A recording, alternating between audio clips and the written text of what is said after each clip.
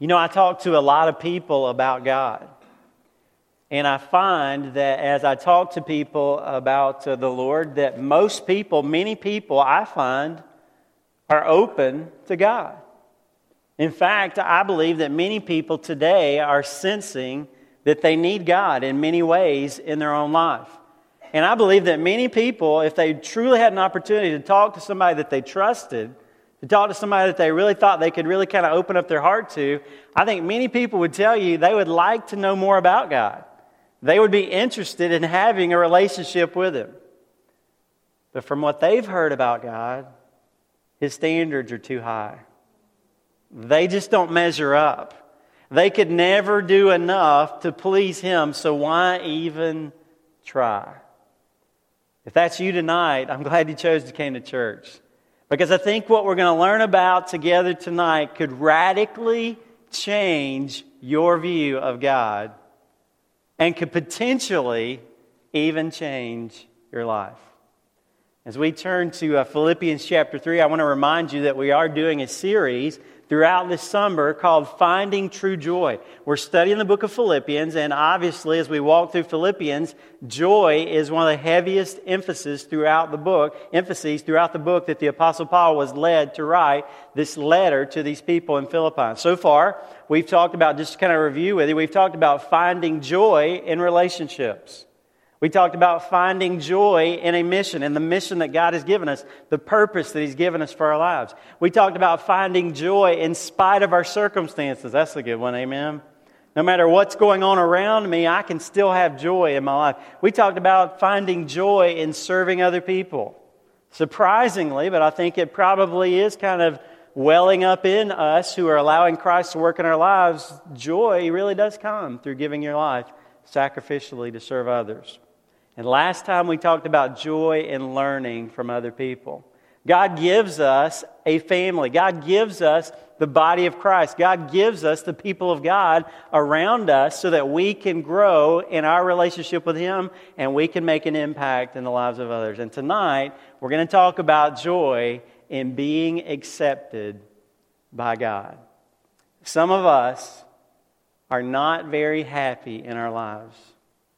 And one of the reasons, maybe the primary reason, is because we've never truly experienced the amazing grace of God. And that's what we're going to talk about tonight. Let's look at Philippians 3, verse 1. Paul says, "Finally, my brethren, rejoice in the Lord. To write the same things again is no trouble to me, and it is a safeguard for you." He says in verse 2, "Beware of the dogs. Beware of the evil workers. Beware of the false circumcision. For we are the true circumcision who worship in the Spirit of God and glory in Christ Jesus and put no confidence in the flesh." He says, "Although I myself might have confidence even in the flesh. If anyone else has a mind to put confidence in the flesh, I far more," Paul says, "circumcised the 8th day, of the nation of Israel, of the tribe of Benjamin, a Hebrew of Hebrews, as to the law, a Pharisee, as to zeal, a persecutor of the church, as to the righteousness which is in the law, found blameless." We're talking tonight about finding joy in being accepted by God. And first of all, I want to talk with you about we all need someone to teach us about grace. Write that down. We all need somebody to teach us about grace. Paul says here in verse 1, he says, "Finally, my brethren, rejoice in the Lord. To write the same things, again, is no trouble to me, and it is a safeguard for you." Now, there's a few things I want to mention, first of all, as we look at this verse. He says, "Finally."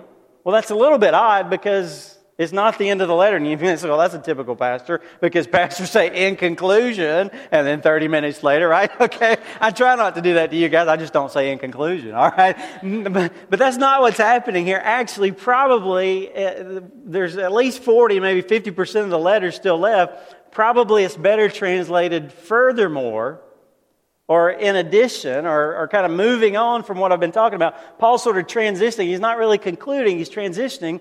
He's been talking about some things. Now he's going to talk about some more things. And it might even be in a little bit different direction. And you kind of notice that if you've been with us. This is a little bit different direction than what we've been talking about before. But he does say, finally, rejoice in the Lord. Now, when you read that, if you have been with us throughout this series, you ought to smile a little bit. Because if you remember what we've read so far, Paul's already mentioned joy at least, by my count, 10 times. So for him to say, oh yeah, let me just remind you, I'm writing a letter. Remember, we're reading a letter, right? He said, I'm writing this letter. Let me just remind you to rejoice in the Lord. That's kind of like, I sort of felt like as I read that, it's kind of like me sitting with my kids, and I like to kind of aggravate my kids. I tell them, they say I'm weird, okay? I say, guys, don't encourage me, okay? Because that's a badge of honor to dads, okay? I want to be weird, all right? So I'll be sitting there, and I might say, hey, Lindsay, it's raining outside. And I'll sit there for a few minutes, and, hey, Lindsay, did you know something? What, Dad? It's raining.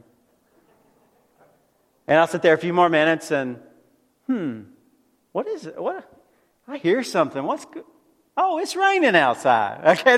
When I heard Paul say that, I sort of got that, I don't think he's trying to irritate them. I think the reminder is supposed to be obvious throughout the letter. I mean, if you read a letter and 10 times up to this point, and as best I can tell, around 14 times total throughout the letter, Paul uses the word joy or rejoice. He's trying to get across something to them, isn't he? And here, I believe, it ties in with something specific that he's going to talk about here in just a moment in verses 2 and 3. But then he continues, he says, to write the same things is no trouble to me. He says, I don't mind repeating some things. And actually, it's a safeguard. It's kind of helpful for you. Now, what's Paul talking about here? Is he talking about that rejoice thing? He says, I've talked to you about rejoicing, and so I don't mind repeating that to you again because it's kind of good for you and it's no trouble for me. Or is he talking about what he's about to talk about? And as we read what he's about to talk about, we're going to see that wasn't something he had already mentioned in the letter. So he might be saying to them, hey, when I've been with you before, I've talked with you about what I'm about to talk about. Okay? Now, we're not sure. Which one is he getting to there? I think he's probably meaning both. The Apostle Paul is saying to them, I don't mind continuing to emphasize this theme, this concept of joy to you, because I know you've lost a little bit of it. Or maybe you've been threatened to lose a little bit of your joy. Because of my situation, because of what we talked about last week with Epaphroditus and him getting sick and you worrying about that, and probably even with what we're going to talk about tonight. So what was it that these people were facing that might be robbing them of their joy? Now we're going to get into the specifics more in verses 2 and 3, but in essence, listen, because this is very important to the message. There were some people in their lives who were doing their best to convince them that though they had given their life to Jesus, they said, okay, the people in the Philippian church, they claimed to be followers of Jesus. There were some other people who were trying to convince them that though they claimed to be followers of Jesus, there were still some things that they had to do in order to have a relationship with God. Did you hear that? Paul says there were some people that came into their lives that said, yeah, we know you claim to be a Christian, but you've missed some things, and we're going to tell you what you've missed. And it's causing you to miss out on a relationship with God. Now, like I said, we're going to get into the specifics in just a moment, but this is the point that I want to bring out right here. Paul had in the past, and right here in this passage, he was doing for them, he was saying to them, like we need in our lives, we need people to teach us and to remind us from time to time of the grace of God. That there is absolutely nothing that we can add to God's work of salvation. Write down Ephesians chapter 2, verses 8 and 9. In Ephesians 2, verses 8 and 9, it says, for by grace you have been saved through faith. And that not of yourselves. It is the gift of God, not as a result of works, so that no one may boast. We have all kinds of attacks that come at us throughout our day. We have the attacks of the enemy, the devil. The Bible calls him our adversary. Doesn't he bring attacks against us? He speaks to us. He tries to accuse us. He tries to get us to believe that we are not children of God. Amen? Does the enemy come into your life and try to say, you're not a Christian.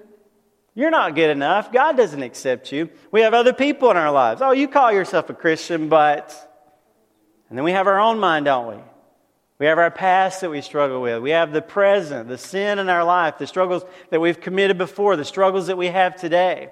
Different voices that tell us that we are not one of God's children. That God has in fact not accepted us. That we don't have security. That we haven't been forgiven. Now listen, as a result of that, they steal the joy that God wants to give us in knowing that we've been forgiven by grace. If you are going to have the joy of the Lord in your life, sometimes, like the Philippians, you need people in your life who are going to teach you and remind you of the goodness and the graciousness of God in your life. By the way, before we move on, I think it's important to notice something here. The Apostle Paul said something that I think is important for some of us who are in this room tonight. You know, he says to them, he says, "My brethren, rejoice in the Lord. To write the same things again is no trouble to me, and it's a safeguard for you." Now, I think many people in our church family would not struggle with this because you're so new to the faith that nothing is a rerun for you. Okay? Do you know what I'm talking about? There are some of us here tonight that say, you know what, Pastor Robbie, every time you read a passage of Scripture, that's the first time I ever read it. Okay? So for you, you may not struggle with this. But I found many Christians throughout my life, and some of us here in this room tonight, some of us in our church family, we've been Christians for a little bit longer period of time. And you may have even heard a sermon on this very passage that we're talking about tonight. You may have even been in a church before that did a study on the book of Philippians, and you already knew I was going to talk about joy.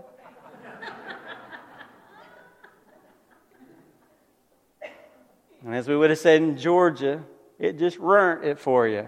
Amen?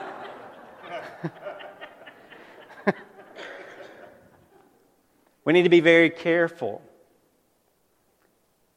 that we don't get to a place in our lives where I say, been there, done that. Read this passage, heard that before, and in fact, those of you that are new to the faith, you don't believe it right now, but there will be a day, hopefully, we're going to be faithful here at New Hope to teach God's Word. Amen? And hopefully you are going to learn some things, and you are going to understand more, and you are going to read God's Word more, and hopefully later you are going to hear some passages that you've heard before. But the approach to God's Word is not informational, it's transformational. When we come before God's Word, it's not for the purpose of learning, being educated about some more information. It's, God, today, how would you speak to me through your mighty Word? So we need to be very careful about that. But let's move on. We need some people in our lives to teach us about grace, but we need to watch out for those who would rob us of grace. Write that down. Number 2 is watch out for those who would rob us of grace. You may or may not realize this, but there was a group of people during this time, during the time of the early church, who called themselves Christians, and they followed the Apostle Paul around everywhere that he went. And when he led people to the Lord, they tried to convince those people that they had more to do in order to be right with God. Write down Acts chapter 15, verse 5. In Acts 15, verse 5, now many Bible teachers today, just so we have a name for these people, we call them the Judaizers. Okay? Judaizers. The Judaizers. Okay? And what these people taught, what these people tried to pass on to others was, okay, you've accepted Jesus, but you also need to be circumcised, and you also need to follow the Old Testament laws. Okay? You need to follow very strictly the Old Testament. Now, we don't necessarily have a group like that running around today, but you and I need to realize that listen to me, not everyone who talks about God is trustworthy. Did you hear that? Not everybody who's opening up a Bible, not everybody who puts the word church out in front of a building, not everybody who has a TV program, not everybody who writes books is trustworthy. You say, well, Pastor Robbie, how do we know? That's a good question, right? How do we know who we can trust? The short answer is, you check what people teach against the full Word of God. And the more that you and I grow in God's Word, the more we have the discernment to say, okay, God, that sounds more like what I've learned that your Word teaches. You don't really even need to know what New Hope teaches. You need to know what the Word of God teaches. Sometimes people will ask me, they'll say, hey, Pastor Robbie, what does your church teach about? And I say, well, you ought to be nervous if I told you this is what New Hope says. But let's open up the Bible and let's see what the Bible says. Now, specifically as it relates to what we're discussing today, there are many churches, and listen, friends, I'm just trying to help you here from God's Word. There are many groups who claim to be Christian, but they teach other people that God's message is Jesus plus. Jesus plus something else is what you need for your salvation. And there's lots of different things that people add to that. They might say it's doing good things. You need Jesus plus you need to help little old ladies across the street like a good Boy Scout. Okay? Or you need Jesus plus to be baptized as an infant. Or you need Jesus plus to take communion or to go to some religious classes. Or you need Jesus plus, you need to be a part of a prayer group, or you need to be a part of a witnessing team. You need Jesus plus something else to be right with God. That is when you should start getting nervous. The only one who can make us right with God is Jesus Christ. Now, wait, let's not miss something here. That doesn't mean, because some people will jump to the other side and they'll say, so what are you saying, Pastor Robbie? Are you saying how we live doesn't matter? Well, let me just ask you this before I answer it. From what we know about God and His Word, would you think how we live doesn't matter? No, that doesn't sound right, does it? What the Bible teaches is that living a good life can never earn me a relationship with God. But when I have a relationship with God, it will be evidenced by living a better life. Does that make sense? Okay, so living a good life is very important. I mean, it's part of the proof, it's part of the evidence that God is truly indeed working in my life, amen? And it's encouraging to me that I'm seeing some of those kind of things. I want to see more, amen? But it's encouraging to me that I see some of those kind of things coming out. But those things, though they're important, are not the requirement for a relationship with God. Here, Paul calls these people, now listen, Paul calls them, what does he say in verse 2? Beware of the dogs. Wow. That's some strong language, amen? I mean, some of us really like dogs, but this was not a compliment during this time. Okay, I'm just telling you. In fact, actually, the Judaizers called people who are outside of their acceptable group the dogs. So what Paul was actually saying is, no, actually, you're the ones that have it wrong. Okay, do you see? That's what Paul was really saying. He says, beware, watch out for them who are accusing other people of being outside of what God wants for us. He says, beware of the evil workers. Now listen, these were people who talked about getting really serious about God. And they gave the impression that of all the people that you looked at, they were the most righteous. They were very committed. They seemed very loyal. They seemed to be doing all the right things. But actually, Paul said, they're not doing good works. They're doing evil works. They are not following God. They are actually hurting His work. And then he was very graphic here. He says, they are the false circumcision. Actually, some of your translations translate that maybe more literally. They are the mutilators of the flesh. Basically, Paul was using graphic language referring to their circumcision emphasis. He says they might be physically circumcising, but they are not truly circumcising. Because God's Word makes clear that circumcision was to be symbolic. Physical circumcision was to be symbolic of spiritual circumcision, which is the true circumcision. God wants something special to happen to our heart. So what they said is, I'll do something outward, and that'll make me look like I'm really following God. And Paul said, no. They're the false circumcision. Now, why such strong language? And this is very important. This brings it down to where we live and how many of us have been affected. Infected might be the word. Many of us have been affected by religious people. What are the effects of grace robbers? Write that down. I'm going to give you several things. What are the effects of grace robbers? People who distort the graciousness that God extends to us through His Son, Jesus Christ.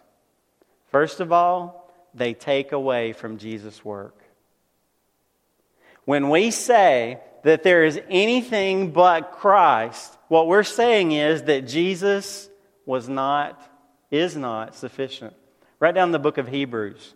You can go back and read the whole book of Hebrews. The book of Hebrews basically says Jesus, as you saw when the band was playing the drums there, basically Hebrews is like, okay, drum roll please, and then Jesus is the boom at the top. Okay? Nobody higher than Him. Let me ask you this. Does Jesus really need me to add one single thing to His great work? He doesn't need me to, does He? Okay, number 2. Why does Paul use this strong language? What do grace robbers do? They keep people from having assurance. What do I mean by that? Listen, friends, when churches teach you that you have to do good for God to accept you, people never know how good is good enough. And they never know where they stand with God. Now, some of us in this room have never been involved with church before, but many of us have. And you know what it's like. Many of you have been in churches before that have taught that you've got to be a really good boy or girl. And if you're not, well, maybe God's not going to be so pleased with you, and He might just not keep you in His family. Right?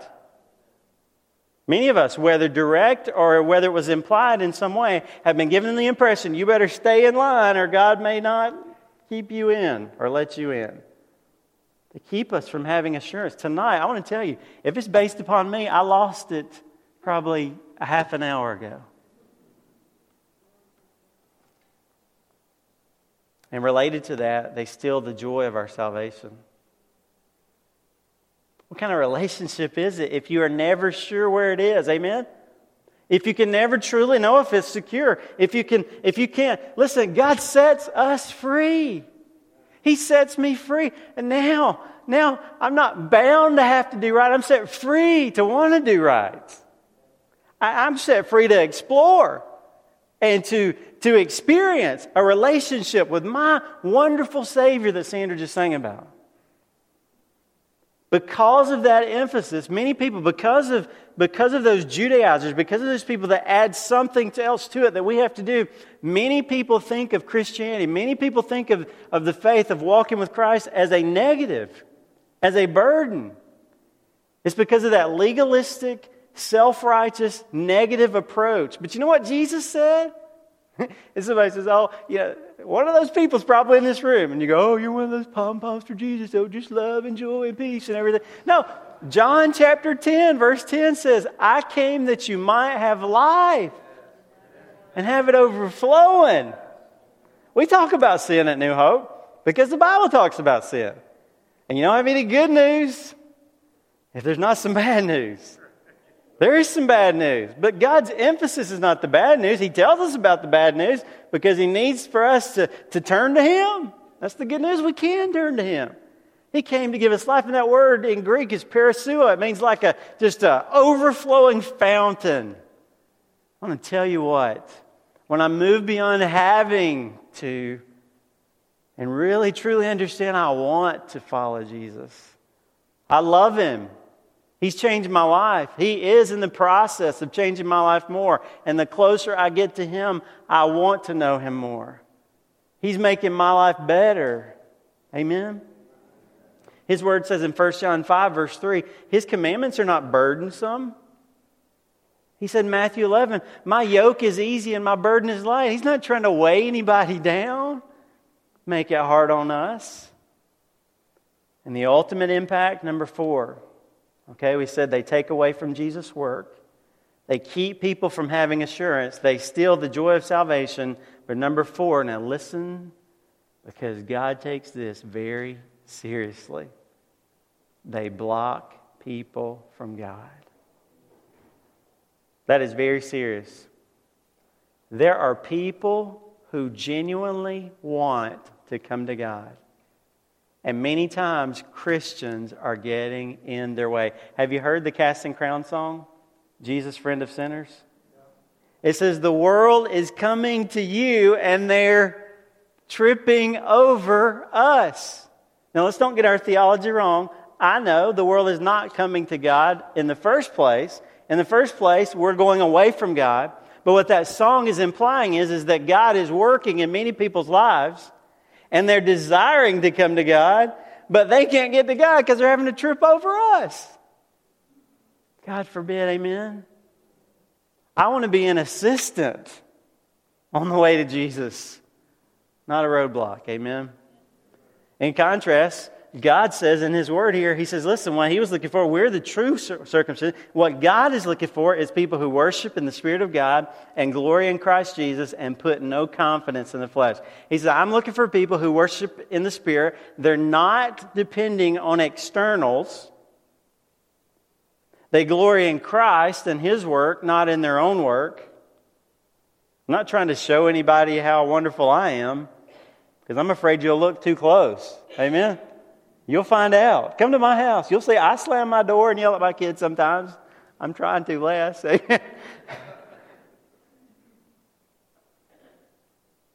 put no confidence in the flesh. They're not at all proud or depending on their own efforts.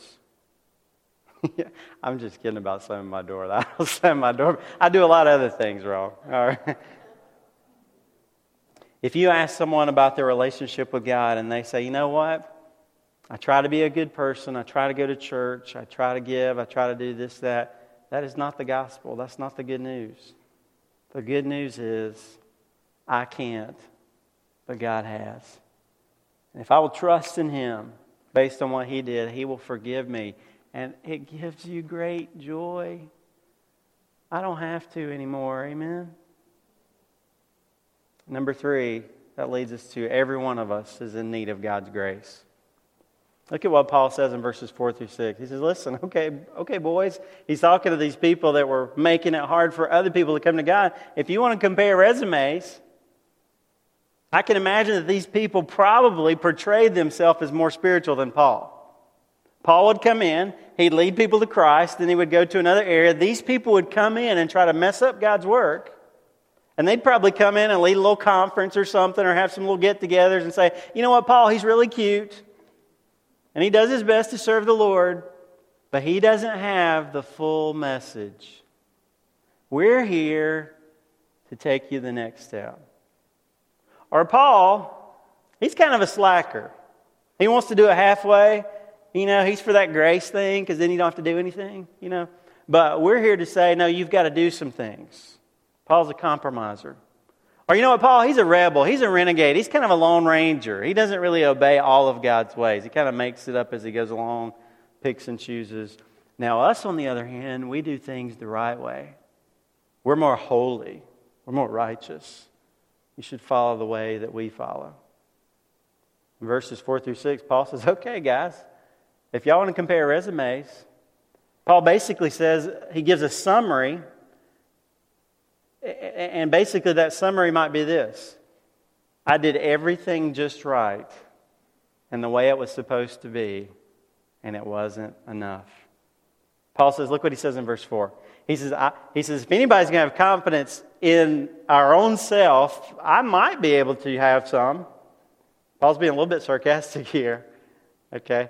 He says, I was circumcised the 8th day. Basically, my parents did what they were supposed to do as good Jewish parents. Somebody here might say, I was baptized as an infant, I was dedicated as a child, okay? Sort of that kind of idea. My parents did what they were supposed to do from the very beginning. Then he talks about his heritage. He said, I was of the nation of Israel. He says, I was not a Gentile proselyte. I was not somebody outside of Israel who came in. I was born into the Israel nation, a natural-born Jewish person. I was of the tribe of Benjamin. Now, Benjamin was one of Jacob, who later is where Israel got its name. Benjamin was one of Jacob's favorite sons from one of his favorite wives, and that's a whole other problem, but we can talk about that later. And the first king of Israel came from that tribe. Actually, Saul, that probably he was named after.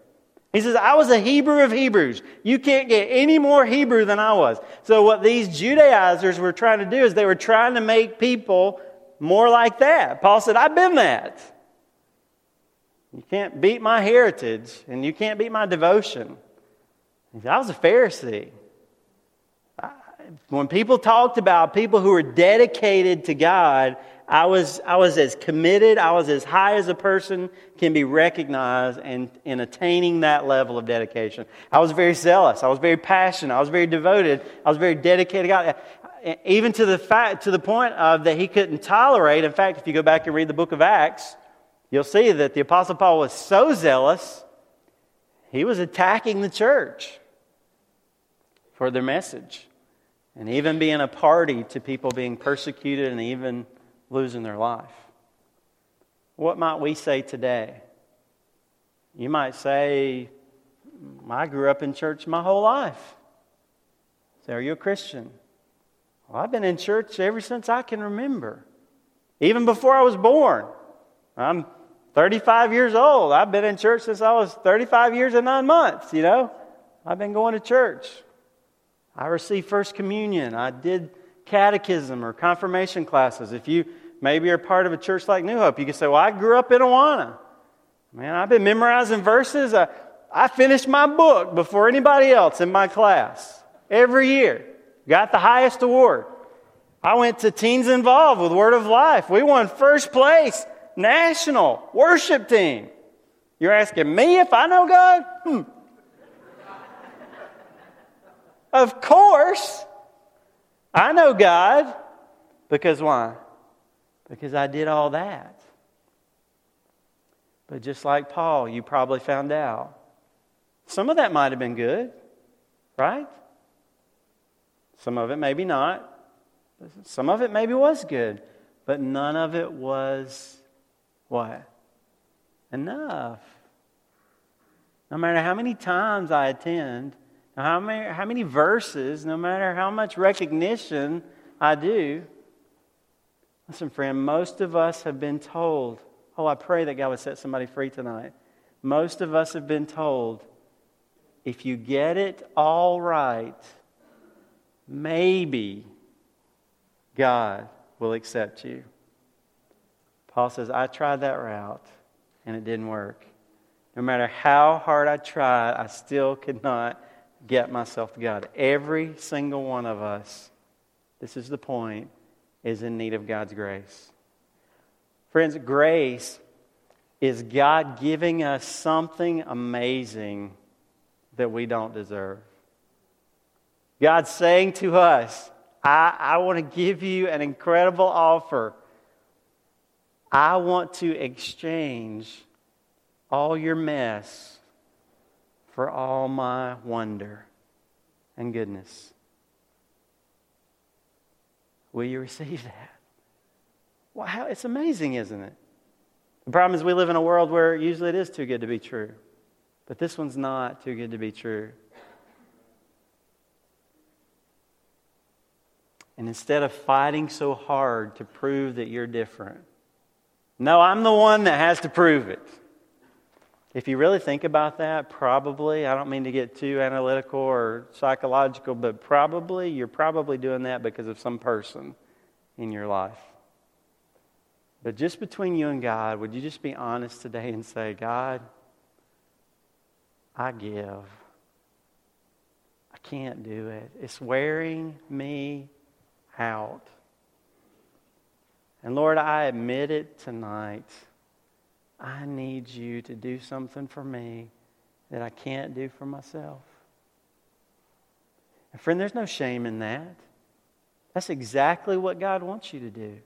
That's the smartest thing you could ever do. You were built for that.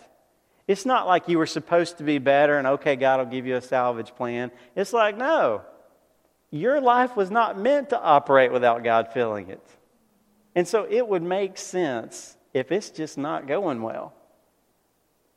And eventually, if I refuse to receive that, it's going to keep me separated from God forever. And God never intended for you to face that. He wants you to have a relationship with Him tonight. There is great joy tonight. I tell you, I got a lot of problems. I got a lot of things I don't know about. I got question marks. Amen, anybody? But I have some joy in my life because I know tonight, I know that I have been forgiven and accepted by this Almighty God. And it brings joy. Joy unspeakable, inexpressible. It doesn't make sense. I should be worried. Actually, I shouldn't be here. I should be doing something. Amen. Making a phone call, paying a bill, working, something. But tonight, I can rest in Him. Do you know that tonight? And friend, let me just shoot straight with you. If you are one of those Judaizers, if God is working in people's lives, but they're having to stumble over you, that's a very tough place to be in. Actually, God has the harshest words for those situations than really anybody in the Bible. Maybe except for pastors or spiritual leaders who aren't doing the right thing. It's very difficult to get back from that condition. Probably if you are in that condition tonight, you're mad at me for this message. So maybe it won't do any good. But if your heart is open, that's a good sign. Tonight, would you say, "Dear Jesus, I did not even realize it. Have mercy on me, the sinner." It's me, it's not them, Lord. It's me tonight. And I need you to have mercy on me. And to give me something I don't deserve. Would you bow with me? Heavenly Father, I thank you for the joy inexpressible that we can have when the God who created us is willing to offer us this incredible gift. And I pray that every person in this room has experienced that.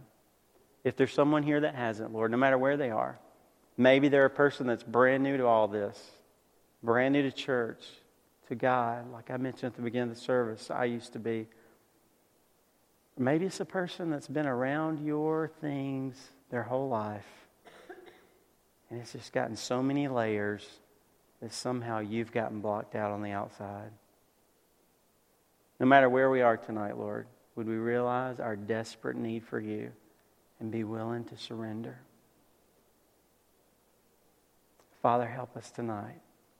We pray in Jesus' name. Amen.